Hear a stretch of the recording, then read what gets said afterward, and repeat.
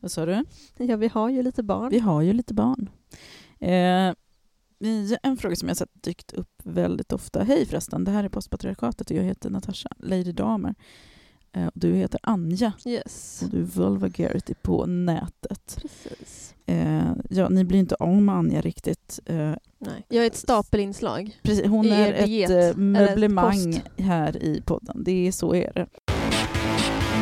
Jag bygger upp och du river ner. Hörru, du måste flytta på dig.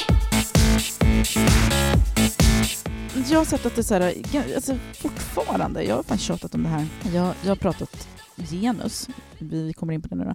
Jag har pratat genus i 10 år. Jag har varit mamma i 10 år och jag började liksom blogga när mitt första barn var ungefär 7-8 månader.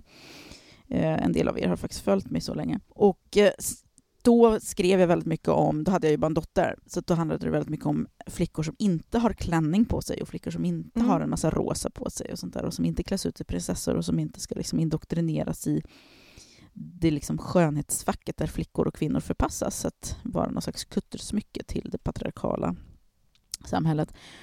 Och det var ju väldigt provocerande då. Jag känner liksom att någon slags förändring har det blivit sen jag började prata om det. Jag säger inte att det är min förtjänst, för jag är inte den enda som pratar om såna här grejer, utan det är liksom ett samtal som. Men det var väl liksom, du tog pågått. pejl på den aktuella liksom tendenserna då. Ja, så det var det som jag funderade väldigt mycket på. De diskussioner som fördes på så här familjeliv och så, det var provocerande tydligen. Det var provocerande med pojkar som hade klänning och det var väldigt provocerande med flickor som inte hade det. Det var liksom som att flickor som berövades att ha precis, klänning. Man berövade kvinnor någonting. Man berövade dem en viktig del av deras identitet. Framförallt när de är innan 3 år gamla, när de verkligen behöver klänning. Eller hur? Så de kan fastna när de leker. Och jag ser att de här frågorna fortfarande uppkommer, att de fortfarande provocerar, och jag känner liksom så här, men vad fan, nu får ni join the revolution liksom.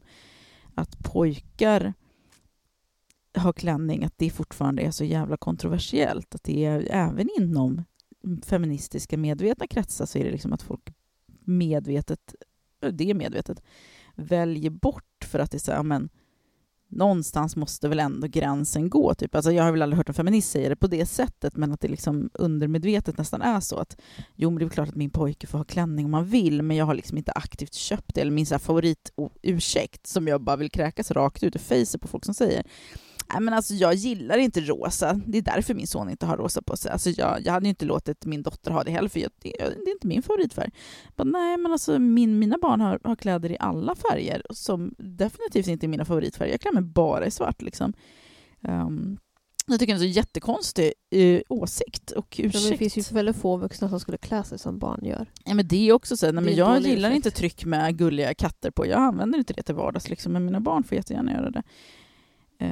Men att det fortfarande liksom, för att genusdebatten anklagas väldigt ofta för att vara väldigt ytlig på det sättet. Många så trötta feminister som jag, som har tjatat liksom i 10 år nu om de här frågorna, att det fortfarande, istället för att handla om hur uppfostrar vi pojkar och flickor i ett samhälle där vi ska bli jämställda, hur lär vi våra barn att kvinnor och män har samma skyldigheter och rättigheter, och att båda liksom jobbar och båda ska liksom, ja men du vet, det jämställda livet som vi ändå liksom vill eftersträva. Efter, ja. Och ändå så fastnar vi oftast i diskussioner kring klänning. Mm. Det blir alltid liksom det här förenklade, och så är det ju också.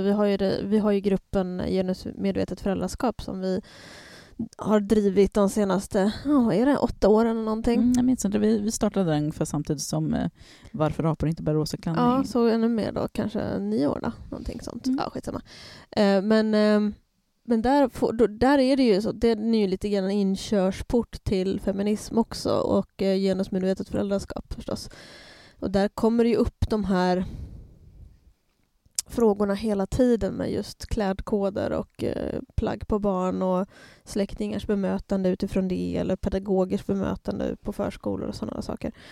Så att man märker ju att det är någonting som framförallt för småbarnsföräldrar är någonting som präglar liksom det uttrycket ganska mycket. Uttrycket för en genusmedvetenhet, uttrycket för en vilja att förändra normerna. Det liksom nedkokas i de här kläderna. Men det är liksom, en del tycker jag att det är liksom lite enkelt och liksom förenklat och det är lite för grundläggande och liksom, men alltså på allvar det är bara kläder, säger folk ibland och sådär. Men det är ju inte men det är ju inte bara kläder, därför att som jag sa, allting nedkokas i saker också och det spiller över och det liksom det påverkar varandra. Det är så, det blir liksom det är den här faller av, faller alla grejen också, att det är liksom dominoeffekten av de här små besluten som kan verka vara obetydliga, som faktiskt får liksom ekon långt senare in i livet. Senare, då barnen får ju dels, ja precis, ringa på vatten. Liksom att barnen får med sig någonting. Inte bara barnen får med sig någonting, utan samhället får med sig någonting när de får med sig den här tankestallan hela tiden.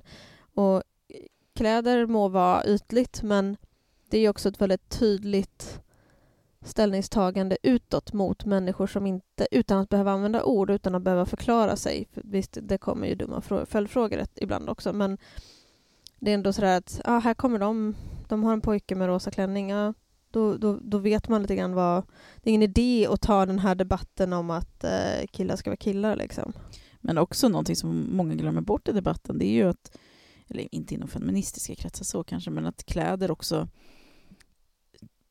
det påverkar hur vi ser ut och vad vi har för kläder på oss, vad vi har för frisyrer, vad vi har för hudfärg till och med. Alltså, det påverkar hur vi blir bemötta av andra människor. När någon ser oss så granskar de oss liksom och får en förutfattad mening om vad är det här för människa. Och flickor, man har ju sett flickor i liksom vackra kläder och fina klänningar och liksom gulliga frisyrer och långt hår och så vidare. De får ju väldigt mycket uppmärksamhet för sitt yttre. De får väldigt mycket positiv respons på sitt yttre.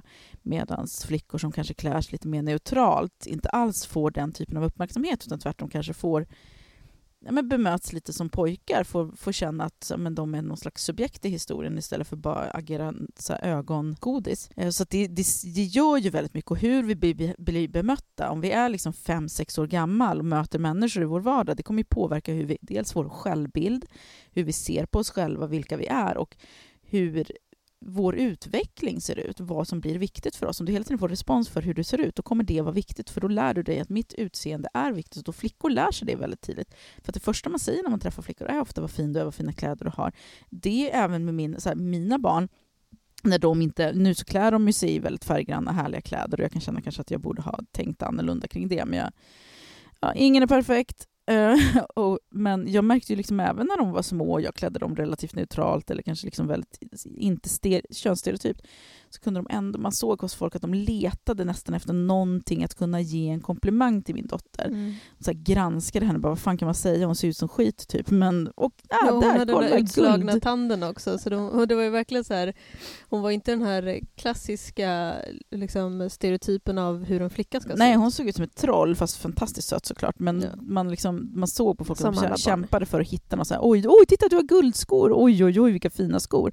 Min mamma kan ju vara extrem på det där, hon kan ju liksom nästan tjata om det, så man får bara, mamma lugna dig nu, lugn, backa, det är inte viktigt. Och det är också ett mantra som jag har lärt mina barn sen de var små, det är inte viktigt hur man ser ut, det är inte viktigt vad man har för kläder. Och vi pratar väldigt mycket nu när de är lite äldre, när de har så här, när de själv börjar ha åsikter, att min son, han gillar inte sitt lockiga hår till exempel, som är fantastiskt vackert. Jag fattar liksom inte hur barn eller människor med lockigt hår bara hatar sitt hår hela tiden.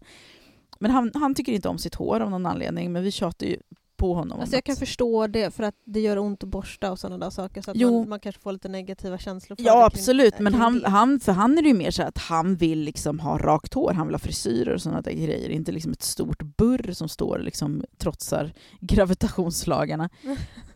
Men jag försöker stärka honom i det liksom. Nu kommer jag inte ihåg vad jag skulle säga.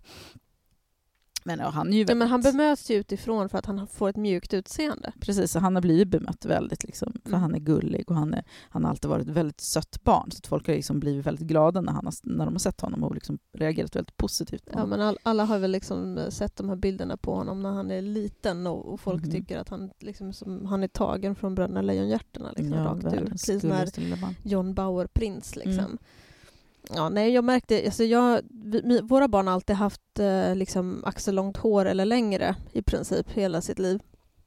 Fram tills det var förra sommaren, nej det var i våras. Det var i våras vi klippte mitt äldsta barn kort första gången. Sedan han var liten. För vi klippte håret någon gång när han var pytteliten också, för hans hår växte så extremt fort och jag ville inte hålla på och borsta honom när han var bebis. Men vi klippte honom halvkort för ett år sedan. Lite så här uppklippt page, nästan lite bob-aktigt fast uppklippt i nacken. Men en pixie-cut. Jag märkte liksom, för det var från den ena dagen till den andra, eller från den ena veckan till den andra mitt i skolåret. Den första gången vi klippte honom. Och då blev det en väldigt stor... För att jag har inte velat klippa honom för att alltså han har ju ADHD, han är liksom tar ganska mycket plats som det är. Och det är ju generellt sett liksom ganska traditionellt grabbigt att ta mycket plats, även om han inte tar plats på det viset alla gånger. Så är det liksom att jag vill inte att hans grabbighet ska uppmuntras, att liksom den här liksom ta plats på andras bekostnad-grejen ska uppmuntras, för han behöver träna ännu mer än vad kanske normala barn behöver på att liksom tänka på att det inte tar för mycket plats i alla situationer. Och så. Det kan låta lite hemskt att tvinga sina barn att inte ta plats, men... Ja, pojkföräldrar, de är väl sen, men gud, jag kan ju inte förtrycka hans lilla personlighet. Nej, och det känns ju liksom lite anti att göra det, men samtidigt man får tänka, jag har försökt så här tänka och liksom hela tiden när man tar sådana föräldrabeslut, så hur hade jag gjort om det hade varit en flicka? Hur hade jag liksom, alltså, eller rättare sagt, hur hade samhället gjort om mina barn hade varit flickor? Liksom? Hur hade de hanterat den här situationen? Det blir fina människor av flickor också, så att det liksom det finns ingenting negativt med att... människor och flickor. Precis, men det finns ju liksom ingenting negativt med att uppfostra pojkar i traditionella flickroller, förutom att man kanske... Det finns ju vissa saker som kan vara bra att skippa i flick, just den här utseendehetsen till exempel. Men min poäng var att det var liksom... Så fort mitt barn klippte håret så var kommentarerna, framförallt från de andra vuxna på fritidshögskolan, helt annorlunda. Och det är ju lite det jag försökt förklara för honom ibland också, att jag vill inte gärna klippa dig därför att du kommer bemötas hårdare. Folk kommer ha mindre liksom förståelse för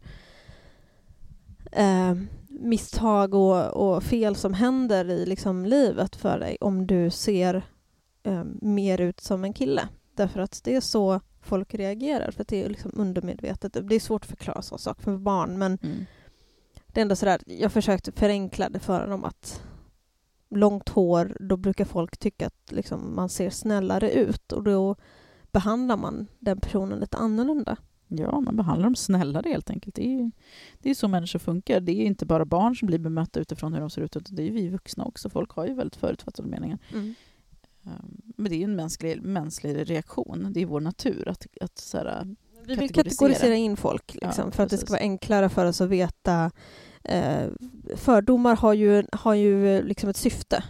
Ett syfte att liksom inte behöva ta aktiva beslut hela tiden när man ska svara på saker eller veta hur man ska känna inför en situation eller en grupp människor eller sådär.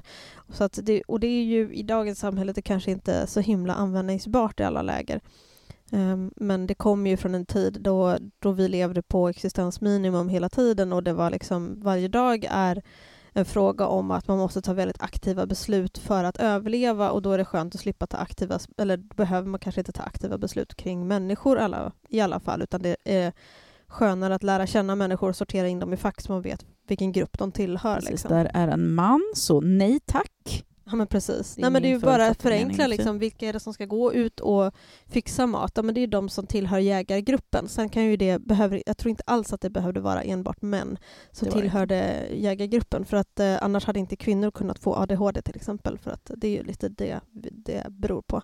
Precis, impulsiviteten. Impulsivitet, snabba beslut, handlingskraftighet och sådana där saker, det är totalt naturligt. Ja, vi behövs, vi som inte kan kontrollera våra impulser riktigt. Vi som inte passar in i får in den där fyrkantiga klossen i det runda hålet. Ja, men det funkar ju inte i dagens samhälle. Men så där är det liksom. Jag säger också, vi pratar ju väldigt ofta, det jag skulle komma till tidigare som jag glömde bort att jag ska säga. Det är att jag brukar ju, när mina barn klagar på sitt yttre, vilket händer och så otroligt sällan. Jag tror att de bara gör det för att typ kolla läget hos mig. Då pratar jag alltid om, då säger jag alltid, men det här spelar ingen roll. Självklart ska man ju ta barns känslor och tankar på allvar. Man kan inte bara säga så här, det där är inte viktigt. För att för barnet kan det vara viktigt. Nej, precis. Deras känslor man kan inte avfärda deras känslor. Nej, kring precis. det, men man kan avfärda liksom faktat. Ja, och liksom resonemanget. Och då brukar jag kontra med att, men snälla barn, inte bryr du dig väl om hur din kompis ser ut? Så vad din kompis liksom, Kalle till exempel har för frisyr, det struntar väl du är? Eller jag brukar inte lägga orden i munnen, jag brukar fråga, bryr du dig om vad Kalle har för frisyr? Och det är liksom bara, nej, han blir väl inte roligare att leka med liksom, för att han har rosa byxor på sig. Eller, alltså det har ju ingen betydelse. Och det är ju barnen helt med på, de förstår ju det. De tycker för inte, de liksom, går ju inte runt med de här fördomarna som vi vuxna nej, är. precis. De skiter ju för fan fullständigt i hur deras kompisar ser ut. De tycker bara det är kul att leka. Det är verkligen så jävla genuint. Och då försöker jag påminna dem om det. För att ibland kan det vara så här, nu kommer kompisen att titta på mig när jag ser så konstigt ut i håret. Eller nu kommer kompisen att nej, de bryr sig inte. Ja. Sen så är inte det helt sant heller, för det är klart att barn kommenterar, men jag försöker ju få mina barn att känna sig stärkta i att det är inte viktigt i längden. Nej, och barn är ju mer benägna att kanske kommentera förbehållningslöst än vad vuxna är. Vuxna häver in massa i värderingen när de kommenterar. Ja, det gör vi ofta. Så här, man ser ju panik i genusgruppen ibland. Bara, det var någon som kommenterade mitt barns rosa tröja. Åh gud, kommer han bli mobbad nu? Typ. Men barnet kommenterade bara. Det rätta liksom här är ju bara ge ett svar. De konstaterade faktum. Liksom. Ja, bara, du har en tjejtröja på dig. Nej, jag är en pojke, så det är en pojktröja. Ja, problem solved. Barn gillar oftast läge. Sen finns det en del barn som får liksom som en ny verklighet. Jag kommer ihåg när jag gick på förskola i Älvsjö. Då var det ett barn som var väldigt bekymrad över liksom, att Tamlin såg ut som en tjej och sa det hela tiden. Och så var Oskar med på förskolan någon gång och hade något så här, jag vet inte. Och då såg hon att han hade ring i örat. Och han var så här, och hon gick fram och bara, men pojkar har inte ring i örat. Pojkar kan inte ha örhängen. Och han bara, jo men alltså, jag har ju det. Men hon kunde inte släppa det. Så man förstod att hon försökte reda ut sin verklighet. Det var inte det att hon försökte tala om för han att han inte får ha det. Det är ju den värderingen vi lägger i. Att nu kommer han liksom inte våga ha. Utan det är mer så här, hon försökte ju förstå sin verklighet som hon har växt upp med. Där i hennes sammanhang, där är det så att så här ser inte pojkar ut. Nej, och kanske framförallt hon kanske har blivit berättad för att precis. Så här ligger det till. För hon har inte dragit de slutsatserna själv. Nej, det gör ju inte små barn. Nej, det är vuxna. Alltså, jo, de drar ju slutsatser, för det är en sån här farlig grej som man gör ofta när man jobbar med barn eller umgås med barn eller är föräldrar. Att man så här, försöker lära barnen så här, utopiska sanningar. Typ att nej, men det är absolut ingen skillnad på män och kvinnor. Men barnen bara tittar i samhället på, fast jo, de ser olika ut och de gör olika saker. Du kan säga till dina barn att kvinnor och män är jämställda för att det är det du vill att de ska tro på. Att kvinnor och män jobbar lika mycket eller kvinnor och män gör samma saker. Men det barnen ser är att mamma är hemma med oss och mamma sköter alla de här grejerna och pappa går till jobbet. Och de ser att det är samma sak hemma hos deras kompisar. De ser att alla deras kompisars mammor rakar benen till exempel. De ser att alla deras kompisars pappor har kort hår. Så att de bildar ju sig en uppfattning utifrån det de ser. Och då om du säger någonting helt annat, de kommer inte tro på dig. Nej, det är sant. Man behöver så här, adressera verkligheten. Så här, jag vet att det är vanligare här att kvinnor ser ut på det här sättet, men det beror på att vi har trott, alltså man måste ta det samtalet. Man kan inte bara så här, låtsas. Men det kanske man inte kan göra med en 3-4-åring. Jag tänkte på så här förskolebarnet som kommer fram och ifrågasätter. Nej, men alltså det var ju en situation där han liksom mest sa så här att men kolla, jag är ju en pojke och det funkar. Jag tror att man behöver vägleda barnen lite när de säger de här grejerna. De behöver ju stöd i att förstå att det inte alltid är så som de har lärt. Även om det kan se ut som så är det så här, jag vet det ganska sällan som män har örhängen, men kolla, jag har det. Man får det.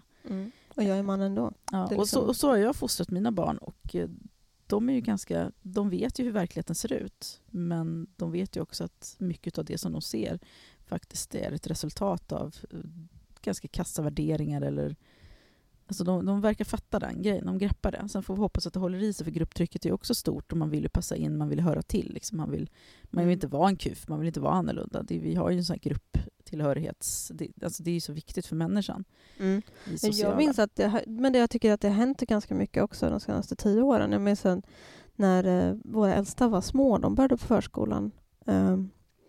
Och hur ensam man kände sig som förälder när man liksom gick emot de här könsnormerna rent klädkodsmässigt till exempel. Ja, det andra syns ju inte utåt, utan det är ju klädkoden. För att som sagt, genus handlar inte bara om hur fan ungarna har för kläder på sig, utan det är ju så mycket annat som genomsyrar hela vardagen. Precis. Men då var det sådär, Och skillnaden på hur det är när vi flyttade hit till exempel. Och framförallt nu när våra yngsta är i förskoleåldern. Nu går inte din yngsta i förskolan ännu, men det är ändå liksom jämnåriga till honom som finns i förskolan. Och hur mycket mer vanligt det är bara i den här lilla byhålan vi bor i. Att vi är inte ensamma om de här åsikterna längre. Vi är inte ensamma om att ha pojkar som vill kunna gå till förskolan i klänning. Och vi är inte ensamma om att bråka med förskollärare eller förskolechefer om att ni behöver se till att barnen inte blir kränkta i förskolan när de kommer dit och bryter mot normen. Nej, det känns som att det blir vanligare, men det kan ju också bero på att vi har flyttat till ett område som är mer medelklass, och det är ju ofta vanligare i de jag tror det kretsarna. är vanligare även i andra, alltså även där jag bodde förut i Handen är ju det vanligare nu än vad det var för 10 år sedan. Alltså grejen är att när jag jobbade i förskolan, och det var ju ändå liksom, kan vara 11 år sedan, det var precis innan jag blev gravid, men jag jobbade ju när jag var gravid. Vad pratar jag ens om? Jag jobbade när jag var gravid och jag slutade en vecka innan hon föddes, så det var drygt 10 år sedan. Och då så var genus väldigt mycket på tapeten, därför att det kom ju väldigt mycket böcker då, så här, pojkar, flickor och pedagoger. Från den här boken som jag aldrig vet vad den heter, Ömsida riddare och någonting med prinsessor. Modiga prinsessor. Modiga prinsessor. Ja, det är så 2 böcker som är riktade till just förskolepedagoger. Och de låg ju liksom i rummet där vi fikade, liksom i fikarummet. Så att samtalet fanns ju redan, och jag vet ju att på lärarlinjen så hävdade de in liksom genus som en lektion typ. Men det är liksom alltid, det stod i läroplanen också att förskolan ska motverka traditionella könsmönster. Och så att det är ju liksom, har ju varit en del av förskolans miljö sen dess i alla fall. Och ja, fast samtidigt så tycker jag inte det har speglat så mycket i samhället förrän nu. Men det är nog för att just, jag har ju pratat med väldigt många som utbildar sig till just lärare och förskollärare, och de har sagt att det är ganska dåligt just under utbildningen, att man inte har genus än genomsyrande. Det kan ju säkert bero på olika skolor också, men jag tror att man behöver någon slags reform där. Man behöver göra om utbildningen lite så att faktiskt genus blir igen. Jo, men genus behöver vara inte en lektion du har, utan det stämmer också. Jag menar, vi lär oss nya saker om barn och hur barn fungerar och hur lärande fungerar hela tiden. Självklart ska lärarutbildningen göras om kontinuerligt. Den ska inte vara statisk. Liksom. Nej, och så utbildningar till pedagoger. Jag vet ju så att när jag jobbade så var det ju många av de pedagoger som jag jobbade med, mina kollegor, som fick gå på utbildningar. Cheferna har ju sällan tid eller råd att skicka alla på utbildning, vilket är synd. Det borde faktiskt staten möjliggöra, att vi borde lägga mer pengar på just det, att utbilda alla som jobbar inom förskolan. Inte bara lärarna. Men då brukade min chef skicka iväg typ 2 stycken på varje utbildning, så hon valde ut de här 2. De får åka på den här utbildningen som vi har fått möjlighet att skicka liksom anställda på. Och sen får de komma tillbaka och utbilda oss andra. Så att det finns ju ändå liksom ett kontinuerligt lärande inom förskolan, men det behöver förbättras. Det behöver läggas mer fokus på barn med föräldrar som inte har svenskt ursprung, och det behöver läggas mer fokus på genusfrågor, och det behöver läggas mer fokus på barn med speciella behov. Det finns ju väldigt mycket bra arbete som görs, det är bara det att liksom, det når inte ut till alla. För jag kommer ihåg när jag jobbade på en förskola på Östermalm, då jobbade vi aktivt med mångfald och empati. Och mångfaldsarbetet, det var väldigt bra. Sen är ju inte jag någon expert, så det kan ju liksom vara felaktigt på något sätt. Men vi gick ju så här, mina kollegor gick ju kurser i det här, och vi fick ju så här, vi hade ju någon slags pedagog som jobbade med de här frågorna. Alltså inte en förskolepedagog, utan en pedagog som kom och typ hade så här samtal med oss en gång i månaden. Där vi så här fick lära oss hur man pratar mångfald med barnen, och hur man liksom, det här olika grejen, att man inte ska fokusera för mycket på olikheterna, samtidigt som att det måste visa på att det är helt okej att vara olika, men att alla människor är lika samtidigt som de är olika. Ja, men det är lite som den här liksom color blindness-grejen, alltså jag ser inte att du är svart, men förneka inte min svarthet. Nej, precis. Och men det gjorde de inte, utan det var verkligen bra arbete. Nej, så här att, här har vi Kalle, han är svart, men vet du vad, han gillar också pannkakor precis som du, så att även om han ser annorlunda ut eller har annorlunda kläder eller annorlunda ursprung eller annorlunda traditioner, så har vi väldigt mycket gemensamt, för vi är människor, och vi läser, det fanns jättebra barnböcker som var så här kortfattade om barn från olika kulturer, där de så här presenterar, men här har vi den här lilla barnet, hon bor i Thailand och så här ser hennes hus ut och så här ser hennes vardag ut. Och inte på ett utpekande sätt, gud vad konstigt, utan så här ser hennes liv ut. Men hon gillar att leka med bollar. Alltså man pekar ut de gemensamma egenskaperna man visar också. att vi är olika, men vi har gemensamt också. Det är det här lika, olika. Alla är lika, men alla är olika. Nu blev det lite ämnesskifte här. Men jag tycker det går ju hand i hand också. Det gör för ju det. Egentligen så skiljer det sig inte hur man ska hantera genusfrågor heller, framförallt när det kommer till de små barnen. Liksom att man kan absolut belysa att det här är en pappa som tycker om att ha kjol på sig, men det är ju fortfarande en pappa, eller det är fortfarande en förälder. Den personen tar hand om sitt barn. Och alltså man behöver ju peka ut de gemensamma, det som binder oss samman, även om man inte förnekar det som skiljer oss åt. Precis, jag är nog ganska tjatig så som förälder, att alla människor är olika. Samtidigt som att jag säger, men vi är ju samma sort. Liksom. För att vi skiljer oss inte så mycket åt, även om det kan se ut som och det att vi gör ytliga är ju det som barnen ser. Liksom, de kommenterar människor. Mina barn kommenterar sällan människors utseende. Jag tycker det är så himla skönt att se det resultatet. För att jag är liksom alltid tjatar så här, men människor är olika. För barn frågar ju så här, varför är hon tjock, varför är hon smal, varför är hon hårig, varför är hon kort, varför? Och det gör ju inte mina barn längre. Nu är de så pass stora också. Så att de har ju perioder när de är typ runt 4 när de ställer alla de här konstiga och där är vi alltid så här, jag har aldrig hyschat. Liksom. Jag kommer ihåg att jag tyckte att det var lite jobbigt en gång när Ninja i affären, då kom en man som var väldigt, väldigt mörk. Alltså han var jättesvart, alltså i färgen också, inte bara att han var en svart person. Helt fantastisk hy. Och en ganska lång äldre man så här. Och hon bara tittade jättemycket. Jag bara, nej, vad fan, men snälla Nina, du har väl för fan sett svarta människor förr, vad håller du på med? Nej, hon blivit sån, har jag misslyckats? Och hon tittade på mig och hon bara, han är jättesvart. Och jag bara, fan mig, alltså jag vill inte säga, men gud, för att man lär ju barn på något vis att det är fel att vara svart genom att så här, tysta ner det. Det är säga att du får inte så kalla någon för tjock som liksom, precis. Det är inte dåligt att vara tjock. Nej, men jag liksom bara, vad fan, jag sa något så här positivt, bara, jag ser, vad härligt. Vilken härlig hudfärg, liksom, eller härlig, liksom, man ser härlig, någonting så här positivt. Och han hörde ju hur hon sa det. Och jag bara kände så här, snälla, tro inte att jag uppfostrar små rasister. Jag vet att vi har fördomar allihop och vi suck because we're white. Men han verkade inte ta illa upp överhuvudtaget, utan han log jättemycket mot henne och liksom skrattade och tyckte det var helt fantastiskt också. Och det var en väldigt positiv upplevelse. Men jag var så himla förvånad också, för att jag menar, min bästa vän är svart. Vi har mycket liksom människor runt omkring oss, olika färger. Liksom. Men det var just att han stack ut lite.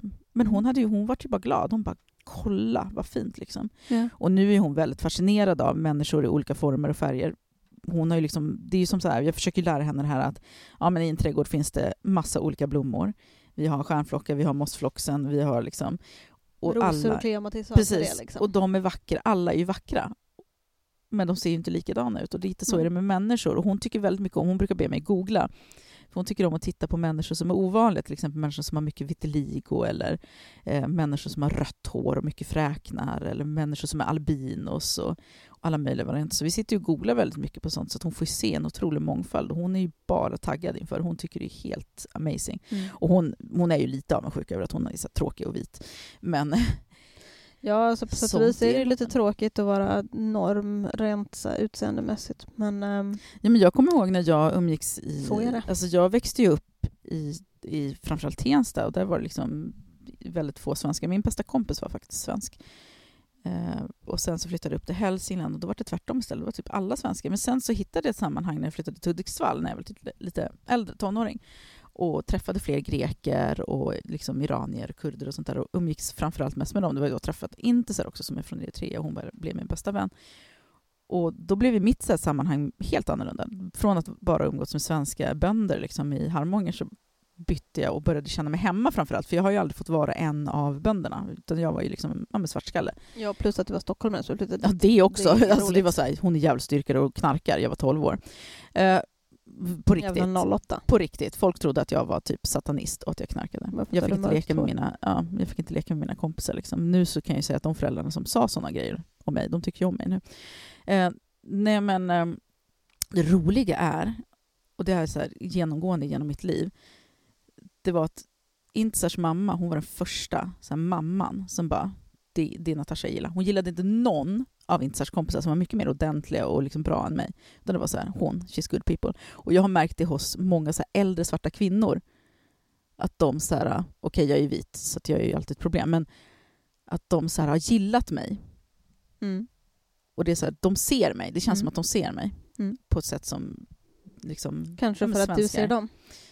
Ja, jag har nog inte gjort det genom tiderna, kan jag säga. Jag har nog varit jävligt fucked up och rasistisk, så precis som alla andra som växer upp i de där sammanhangen. Så det vill jag absolut inte claima.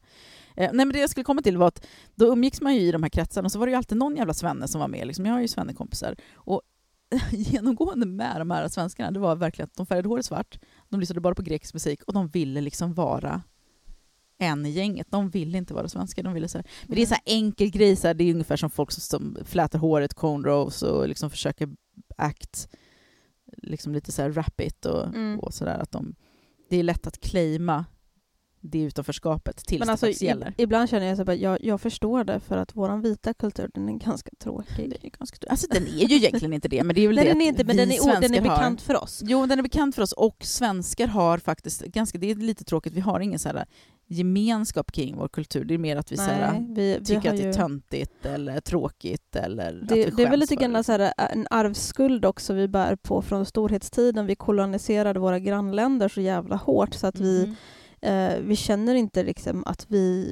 det är den här jantegrejen också, liksom, att vi ska inte vara stolta över våra svenskar därför att vi har begått så mycket övergrepp på som land runt omkring oss. Men det är för att man inte kan skälla på päron och äpplen, för att det är så här, jag skäms också som fan över allt vita har gjort, alltså precis allt. Jag skäms för saker som inte ens svenskarna är skyldiga till, för att jag vet att det är nästan som att det är nedar efter vårt jävla DNA och bara förstöra. Och ja, men det kommer med vårt bananskalslevande. Ja, men jag tänker hela tiden på så här, ja, men de vita, de åker till Afrika, de hittar en ny kontinent, de åker dit, de hittar folk. Folket som mötte oss på stranden kom med gåvor. Vi bara, men vi tar och dödar dem och skövlar deras land. Okej, nej men vet ni vad, vi drar till andra sidan och ser om det finns någon land där. Ja, men titta, här är Amerika. Nej men kolla, här kommer folk och möter oss med gåvor igen. Vi dödar dem. Det är så här genomgående genom så här vita kulturen att vi bara skövlar medan andra kulturer möter oss med kärlek och värme, och det tycker jag är genomgående fortfarande i samhället, även om vi inte mördar människor längre utan utnyttjar och exploaterar dem på ett annat sätt. Jag vet inte alls vad jag vill komma nu, men jag blev lite upprörd. Back to genus, I guess. Mångfald är viktigt. Mångfald är viktigt, och den genusmångfalden är ett ämne som berör oss väldigt mycket, eftersom vi har barn som vi vill forma till framförallt kanske pojkar som vi formar till människor eller män som kanske är lite mindre risk att de begår övergrepp och plågar andra människor. Sunda liksom. Människor som liksom gagnar samhället på något sätt. Och jag menar inte att man måste vara produktiv, men jag vill inte fostra liksom belastningar på samhället. Nej. Och folk kanske nu kan folk tycka att vi är jättehemska. Att ser ni era barn som belastningar? Nej, jag bara skojar. Nej, men på mig. Nej, men alltså de kommer att bli belastningar om de är män framförallt, eller pojkar som växer upp till män, om man inte gör vissa, liksom lägger in lite krut i att forma dem till människor som tar lite mer ansvar för man sig kan själva. Ju försöka minska det, det i alla fall. Jag tror inte att det finns ingen chans i helvetet för att våra pojkar kommer växa upp och inte förtrycka. Nej. För de växer upp i ett system som de inte kommer att kunna stå utanför. Dels så formas de av systemen, men också de behöver leva här i. De kommer alltid dra fördelar av sin könstil. De kommer behöva relatera till det hela tiden, oavsett liksom, vad vi säger. Och sen är det ju så att bara för att vi säger saker som kanske är lite mindre stereotypa, så är det ju fortfarande så att du och jag är formade av ett patriarkat också. Och vi har vårt bagage och vi kan inte alltid frikoppla oss från det. Så vi påverkar ju våra barn även i traditionella könsroller, även om vi inte skulle vilja det. Traditionella könsroller, men också så här, rasistiska stereotyper, alltså alla de här grejerna som är dåliga helt enkelt, för att man har ju med sig det arvet, och så ser de i samhället de växer upp i. Det är ju så här, nej, jag tror inte att mina barn har upplevt rasism överhuvudtaget i den här lilla byn som vi lever i. Jag har aldrig gjort det, jag har aldrig sett det, men det är också väldigt mycket undermedvetna grejer. För alltså det är ju väldigt så här, genus liksom medvetet här också. Det här undermedvetna, bara så här att du tittar på tv och film, där lär de ju sig könsmönster. Även om du bor i en liksom skyddad liten håla med bara människor runt omkring det, så det finns ett samhälle.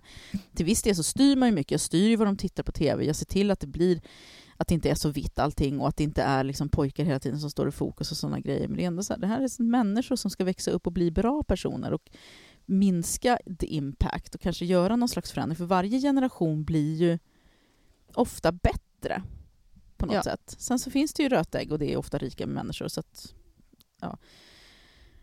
Ja, men man har ett ansvar. Liksom. Ja, men Jag känner väldigt starkt ansvar. Dels för att så här, täcka upp för all den skada vi har gjort. Jag följer ett konto på Facebook som heter Kinfolk Collective, med K istället för C. Och hon pratar väldigt ofta om så här, reparations. Att, hon är en svart kvinna. Ja, precis. Förlåt, jag glömde det. Ja, det hör till. Det är jävligt relevant. Men hon pratar om reparations, alltså att reparera. Att inte bara så här, att visst fina ord och mångfald och sjung kumbaya, allt ni vill, era vita jävlar. Men ni behöver göra bot, alltså för den skada som ni har gjort. Alltså konkret bot. Inte bara liksom fina ord, utan så här, börja stötta ekonomiskt utsatta grupper, börja liksom utbilda och ta ansvar och säga börja ifrån. Avstå mer medvetet precis. Från privilegier. Precis, avstå mer medvetet. Framförallt också i de sammanhang, för det tänker jag väldigt ofta på just när det gäller feminism eller när det gäller antirasism, att vi som har råd att säga ifrån, att istället för att oroa sig för den här dåliga stämningen. Jag tror att det blir så himla viktigt när man har barn, att mina barn ser att jag låter aldrig sexism eller rasism stå oemotsagd.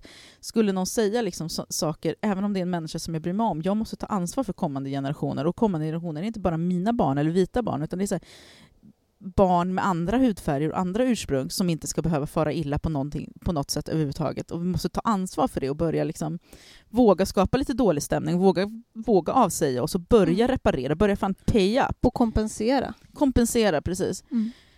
Sen hur det liksom, jag lyssnar ju på henne och gör ju som hon säger typ. Men sen så måste ju det samtalet drivas av de som faktiskt har tolkningsföreträde, för det är inte upp till mig som vit person att säga till exempel hur svarta vill bli kompenserade. Nej. Och det är inte upp till män att så här, resonera kring hur kvinnor ska kompenseras. Liksom. Men det är så här, pay up. Så alla män som lyssnar, ni kan ju bli patrons tycker jag. Ja, men precis faktiskt.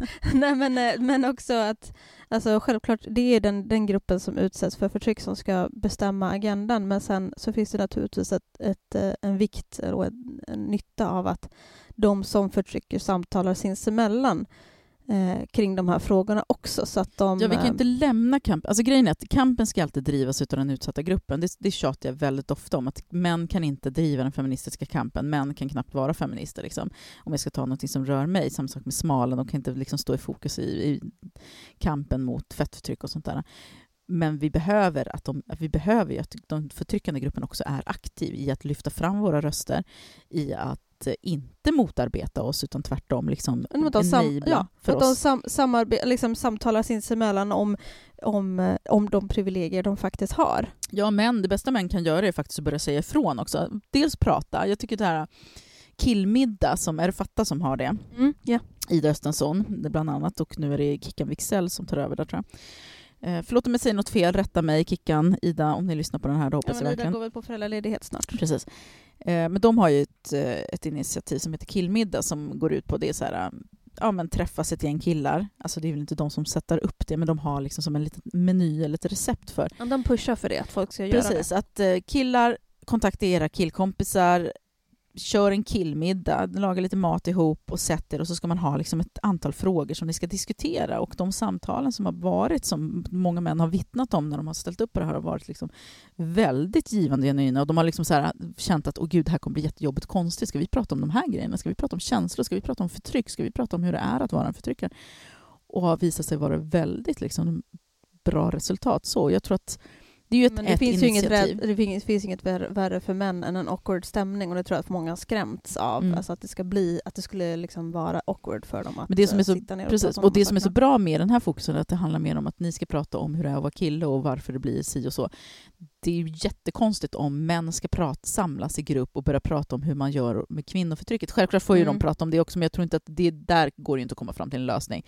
Det är ungefär som att du och jag skulle bara sitta och prata om hur ska vi göra nu då?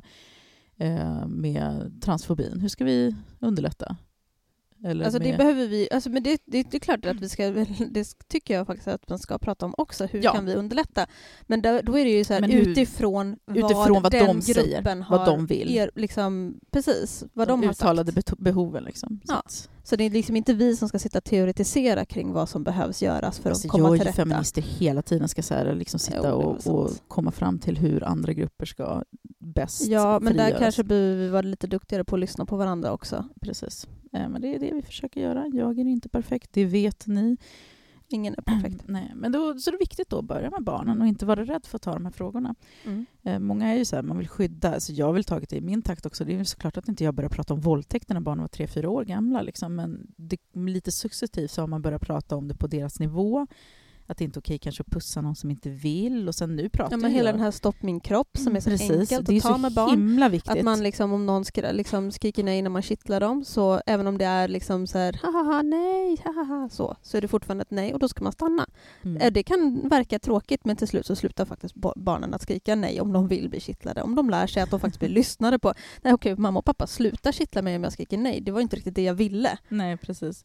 Och det tycker jag 3 ska bli 0 som Elaine Eksvärd driver och har liksom tagit initiativ. Ett otroligt viktigt arbete. Precis, för de jobbar ju med att just utbilda skolor och förskolor i hur man hanterar dels sexuella övergrepp, men också hur man motverkar, hur man synliggör de barn som också utsätts, men hur man så här hjälper barnen att förstå att det är liksom, den kroppsliga integriteten är viktig, och den ser ju olika ut för alla barn.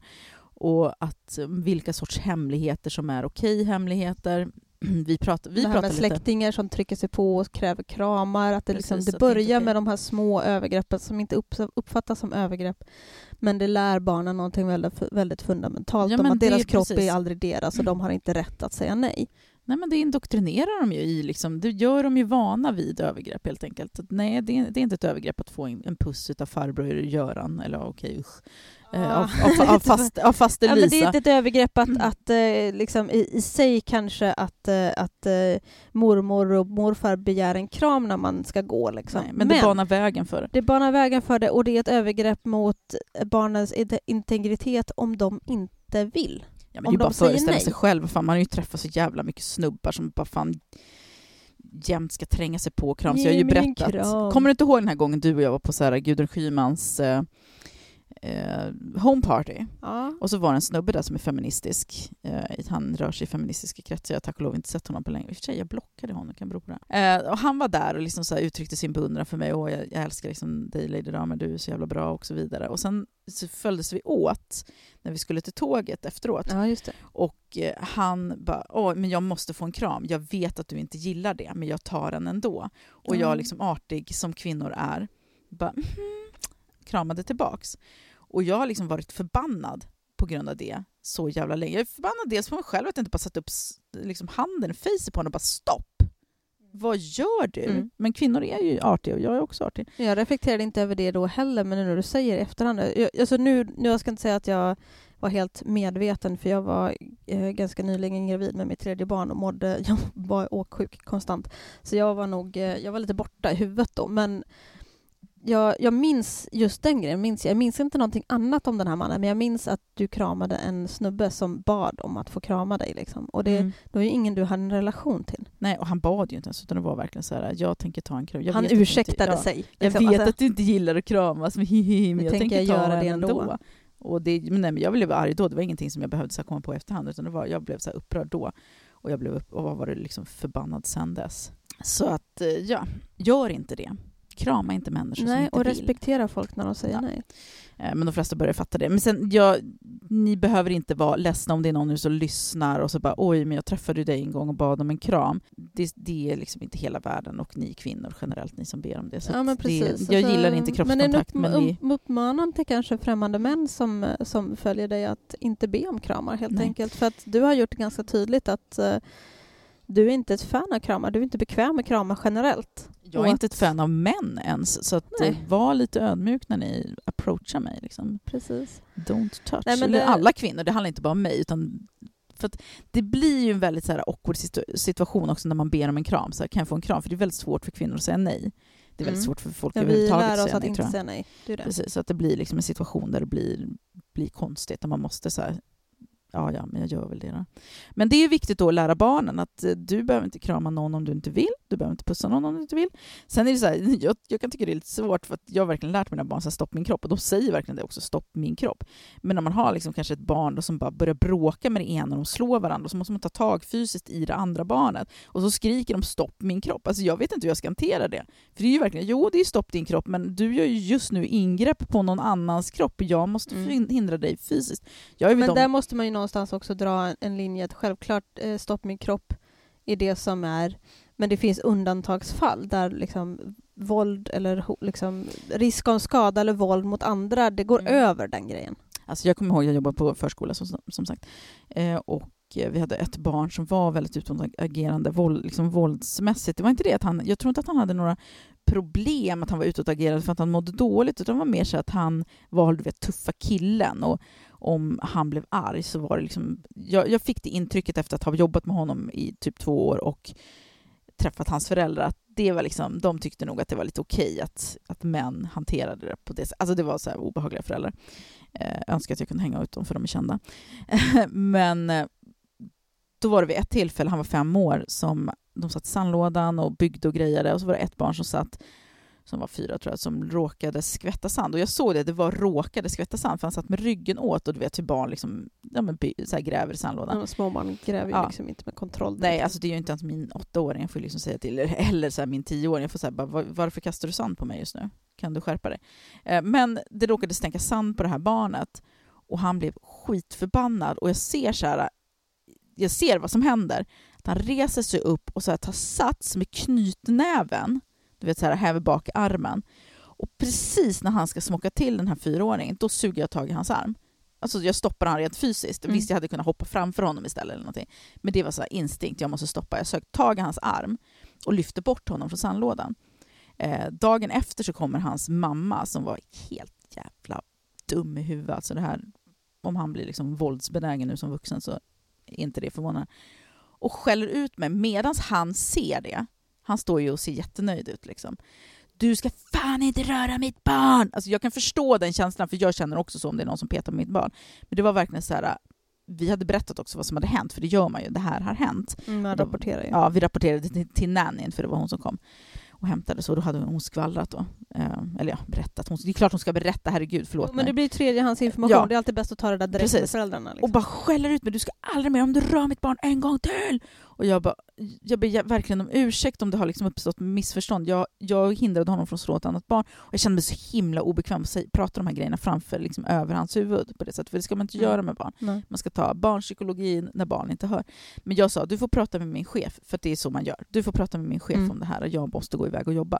Men det var så himla så här, det är inte helt ovanligt att föräldrar bara låter såna här grejer passera, för att det är så här, ja, men det är normalt. Ja, och det är deras pojkar, och det, liksom det är min pojke, i den, och det är klart att han blev förbannad när han fick sand på sig.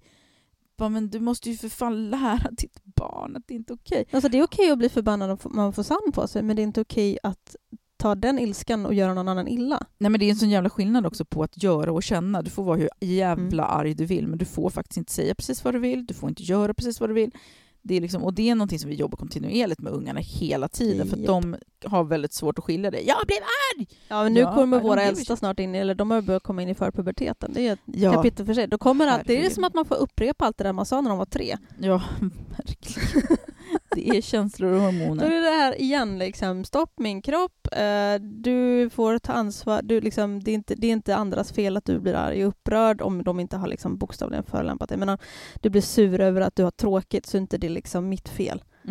Sådana där saker. Vi hade ett bråk med min son om det häromdagen. Det var ju härligt.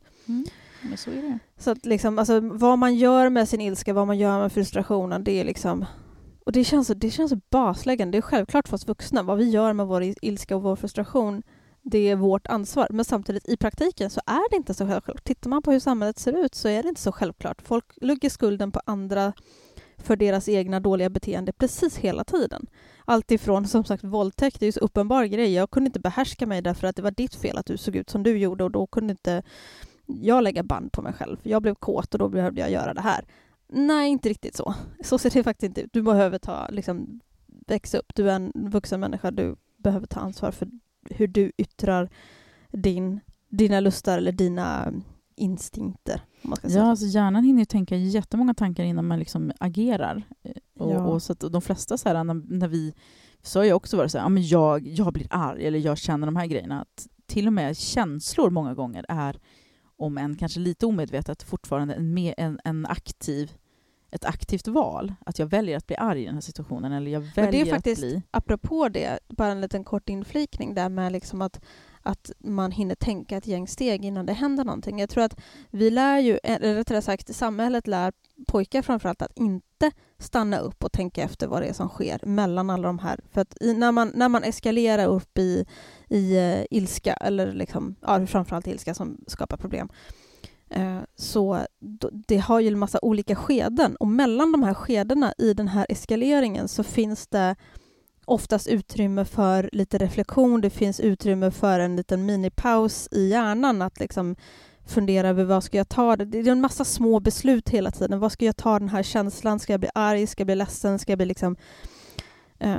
ska jag slå till någon den här gången? Eller liksom, alltså hela tiden, man tar hela tiden små mikrobeslut. Och vid varje sånt här liten brytpunkt så finns det en möjlighet och tillfälle för reflektion. Men vi lär inte våra pojkar att ta de här tillfällena och att reflektera över vad vi gör. Och det får ju också då effekten att när en man blir arg, eller rättare sagt en man som kanske då är sexuellt upphetsad blir ratad, då tar inte han den här mikropausen och tänker efter, hur ska jag hantera det här? Eller liksom att man kanske...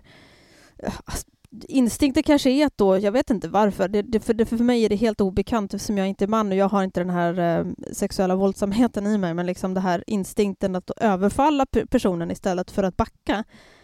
Det finns ju fortfarande en massa steg efter det där man har chans att hindra sig från att faktiskt begå ett övergrepp. Men pojkar och män lär sig inte att ta de här mikrochanserna för reflektion och att omvärdera sina beslut. Jag tror ofta att instinkter har vi.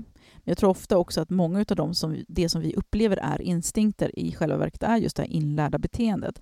För att när man liksom hela tiden upprepar en grej, då sätter det sig till slut i ryggraden, muskelminnet. Liksom, det blir det man snabbast går till. Och det kan absolut läras om, men jag tycker liksom att vi ska inte behöva lära om som vuxna, utan att vi kanske börjar redan från början. Ja, precis. Alltså, det självklart så måste man ju släcka bränderna här och nu, men det här pratar vi om jämt, att man måste släcka bränderna här och nu, vi måste ta tur med lagstiftningar och liksom, alltså straffsatser och sådana där saker för, och liksom överhuvudtaget att män ska fällas för våldtäkter och sådana där saker.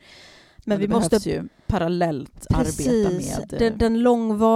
Den långsiktiga förändringen kommer inte från den typen av liksom plåster på såren, utan det är den här förändra attityder redan från början, förändra det undermedvetna och det inlärda och instinkterna som vi kallar dem.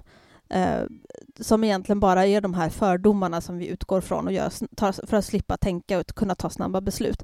Så att vi liksom måste lära våra barn redan från början att ändra beteendet, att den här cykeln och det här mönstret, det måste brytas, och det bäst chans har vi till det är ju genom våra barn. Mm. Innan vi avslutar så vill jag faktiskt ta en lyssnarfråga. Som är relaterat till det här.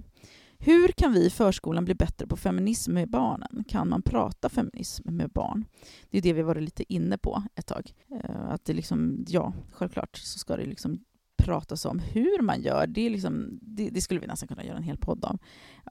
Men jag tror absolut att man kan lyfta, för det är liksom, feminism genomsyrar hela vardagen, eftersom det handlar ju om mäns överordning över kvinnor, och det är liksom, det börjar redan när barnen är små. Pojkar överordnats flickor. Man ser ju det så här i kapprummet där flickorna hjälper pojkarna med att ta på sig skorna och jackorna. Vid matbordet när de hjälper och servar och liksom till och med skär maten ibland och så här, häller upp mjölken åt pojkarna. Till också hur man prioriteras bort som flicka hela tiden för att personalen fokuserar all sin energi på pojkarna. Det är pojkarna som slåss, som ska styras upp, eller det är pojkarna som behöver förklaringar eller hjälp och så vidare. Så att feminismen finns ju liksom där i det, och det är därför jag pratar så himla mycket om att det är viktigt att vi inför ett obligatoriskt genusarbete i förskolor och på lärarutbildningen. Men sen rent konkret så jag pratar ju liksom om feminism som liksom, alltså själva så här, använder ordet med mina barn, att mamma är feminist för att det ser ut så här i samhället, och sen använder jag liksom ett barnsligt språk, så att men män tror att de får bestämma över flickor och kvinnor, och många män gör det, och sen ju äldre barnen blir desto mer komplicerat börjar jag prata om det. Det finns ju också en bok som jag har fått som är jättebra, som heter Feminism pågår. Som riktar sig till i alla fall 13-åringar. Nu är inte det förskolan dock, men det finns, alltså, jag tror inte man ska vara rädd att prata om sånt som faktiskt är, för det är ju ändå en fysisk och psykisk, alltså det är en verklighet vi lever i, ett patriarkat, ett könsrollssamhälle. Ja, men jag kan förstå att det liksom finns en obekvämhet och en osäkerhet kring hur man kan prata med barn om just liksom bokstavligen just feminism, framförallt när det inte är ens egna barn. Liksom, att man kanske är rädd för att säga fel saker och kanske starta något som man inte ville starta. Man vill inte plantera idéer heller om någonting som de själva inte riktigt har reflekterat över ännu. Man vill inte börja plantera idéer om kön om de inte tänker om kön. Man vill inte plantera idéer om sexualitet om de inte ens har reflekterat över det än och sådana saker. Men samtidigt så måste man någonstans få med någon form av grundläggande liksom tankeställare för barnen som de kan plocka fram när de ser det i framtiden, som de kan återkoppla till. Jag tror på medvetandegöra de jäklarna. Och andra frågor också om rasism. Jag vill inte att mina barn ska gå så här, för att jag kan förstå det här behovet av att skydda dem mot rasism. Man vill liksom inte medvetandegöra dem om att det finns det här hemska, för att då hoppas man på att, men det är så här, om vi stoppar huvudet i sanden så kommer inte de bli rasister. Om vi inte pratar om de här frågorna kommer de inte bli rasister. Och det är helt tvärtom. Vi måste prata om det, vi måste tjata om det, vi måste tyvärr medvetandegöra dem om att vi behandlar människor olika beroende på var de kommer ifrån och vilken hudfärg de har. Ja, men det knepigt att man kan ge dem idéer och så blir det liksom precis, den här spännande grejen när man liksom så att jag förstår, det är värsta balansgången. Kallar varandra för dumma saker bara för att det här har vi fått lära oss att det får man inte göra. Precis, så det där har varit väldigt svårt för mig också, men jag har ju verkligen tagit fasta på just den grejen, eftersom att det var ju det vi pratade om när vi jobbade om mångfald i förskolan. Att det är så viktigt att man pratar om det, för att jag har en bok, heter den? Det är en amerikansk bok som handlar om hur vi fostrar barnen. Att ofta tror vi att vi gör dem en tjänst när vi skyddar dem. Jag kommer inte ihåg vad boken heter, men poängen där var att de har faktiskt forskat på det. Att de barn som aldrig får liksom höra talas om att rasism finns och att människor med svart hud till exempel blir bemötta på ett annat sätt, de har liksom en ganska stor, de är inte större. Men de har svårt att förstå det också. Ja, de har svårt att förstå vad rasism är. Och de har svårt att förstå se det, och de har en risk för att bli rasister själv. För att de har aldrig liksom blivit konfronterade med att det är ett problem och att det är fel. Så att i en så här välmening när man vill lära sina barn den här färgblindheten som vita lider av, så gör man dem egentligen en otjänst. Och framförallt de barn som utsätts gör man en jävla otjänst. För jag menar, våra barn har ju liksom vänner i olika färger, och jag gissar väl att de flesta vuxna normala människor inte alls vill att de ska fara illa på något vis. Jag är jätteorolig för att min dotters bästa vänner är svarta. Hon har 2 stycken. Eller hon har väl flera bästisar, med de andra är vita som spöken. Och jag oroar mig väldigt ofta för att när kommer hon förtrycka dem? För att jag känner att det är oundvikligt i den här kulturen. Det är som när vi pratade om att våra söner kommer växa upp och bli förtryckare. Därför att vi lever i den kontexten. Det är det som sker runt omkring dem. Och då behöver vi medvetandegöra. Nu har inte jag liksom lärt mina barn rasistiska slurs. För det vill jag verkligen att de ska höra så sent som möjligt. Men vi har pratat om att människor som hatar andra som ser ut... Alltså jag vill ju också att de ska tycka illa om rasister. Jag vill att de ska se det som det vidrigaste. Ja, men där kanske man behöver mer lägga liksom fokus på att när du ser att någon blir arg på den här personen och liksom börjar skälla på den personen, när du känner att den här personen inte gjort någonting fel, då behöver du säga ifrån. Oavsett vad den här personen säger till varandra liksom, så är det... Du ska ta ställning för den som blir liksom utsatt för någon annans ilska fastän du inte liksom kanske förstår vad som sägs. Men när du märker att det här är orättvist, det här är obalans här. Ja, och barn är ganska bra på att sniffa reda på den här orättvisan. Ja. Framförallt dina barn. De kommer ju ofta att rapportera när våra barn har varit med om någonting. Alltså jag kommer ihåg när Ninja sa ifrån till dig en gång när du sa någonting, typ, jag kommer inte ens ihåg vad du sa, men du sa något till ditt äldsta barn. Det här var jättelänge sedan. Ja, alltså du sa ingenting hemskt. Så att nu låter det som att det är det jag menar. Du bara kränkte barnet. Nej, men du sa väl typ så här, sluta vara dum eller någonting. Alltså du sa något. Och hon bara, han är inte dum! Så att hon har ju alltid varit väldigt sådär. Hon ser det. Ja, hon är känslig för de sakerna. Precis. Och det är väldigt bra. För att mina barn är väl också, framförallt mitt mellanbarn är också väldigt känslig för det. Men han är dålig på att prata om vad som har hänt. Det blir att jag tror att han skäms mycket när det händer saker, så att han vill inte rapportera. Ja, men det blir ju en obehaglig ställning också. Och speciellt om det är människor som man kanske är kompis med allihopa inblandade, och så är det en som beter sig illa mot den andra, så blir det jobbigt. Men jag vet ju inte, min dotter kommer hem och rapporterar hela tiden om när folk har varit taskiga mot hennes kompisar och sånt där. Och då frågar jag alltid, men sa du ifrån? Hon bara, ja! Klart jag gjorde! Ja. Så att jag känner mig ganska stolt över henne. Jag skulle inte säga att det är min förtjänst helt och hållet, för att barn har personlighet. Hon har ju fått det här med sig. Hon är ganska modig. Det har hon fått med sig. Hon är inte rädd för att vara obekväm. Men där tror jag faktiskt att det är just det som jag sa tidigare, att barn behöver se och säga ifrån. Och det har mina barn faktiskt fått se mig göra, att jag säger ifrån. Nu träffar jag typ aldrig folk, så vi utsätts ju liksom inte för den typen av liksom, rasism och sådana grejer. Ibland skulle man önska att min umgängeskrets också var lite mer dum i huvudet, så att mina barn fick se mig säga ifrån. För att jag är omgiven av folk som är vettiga liksom, i princip hela tiden. Så att även liksom, släktingar, så de allra flesta har ju liksom, det är vänsterfolk i princip. Eller men det är ju den här lilla vänsterbubblan eller medelklassbubblan också, för att medelklassen, även om de är lika rasistiska som alla andra, så har de ju ofta så här hyfset att inte säga något, så här, hålla inne med det. Medan så här, min bakgrund där jag kommer ifrån, där liksom har man ingen skam, utan där kan man liksom sitta vid köksbord och prata om de här hemska romerna. Jag har ju familjemedlemmar som gör det.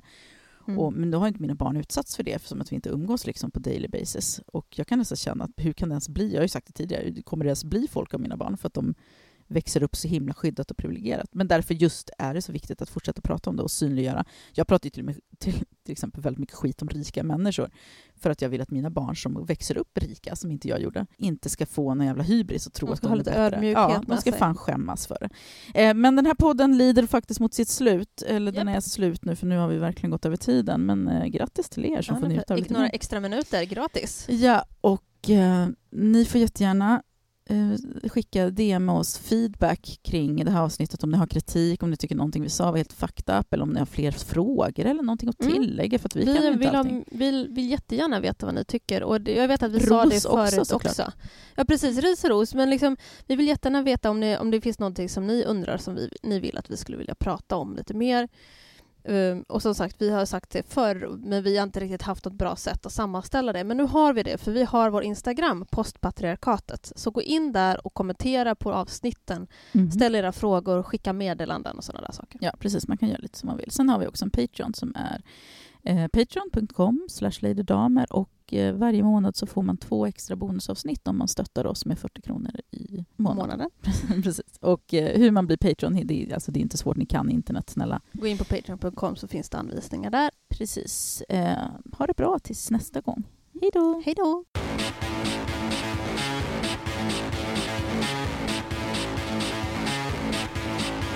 Jag bygger upp och du river ner. Du gör mig så lack, du vägrar ge upp. För jag klättrar upp och du drar mig ner. Vi måste ta ett snack, hörru. Du måste flytta på dig.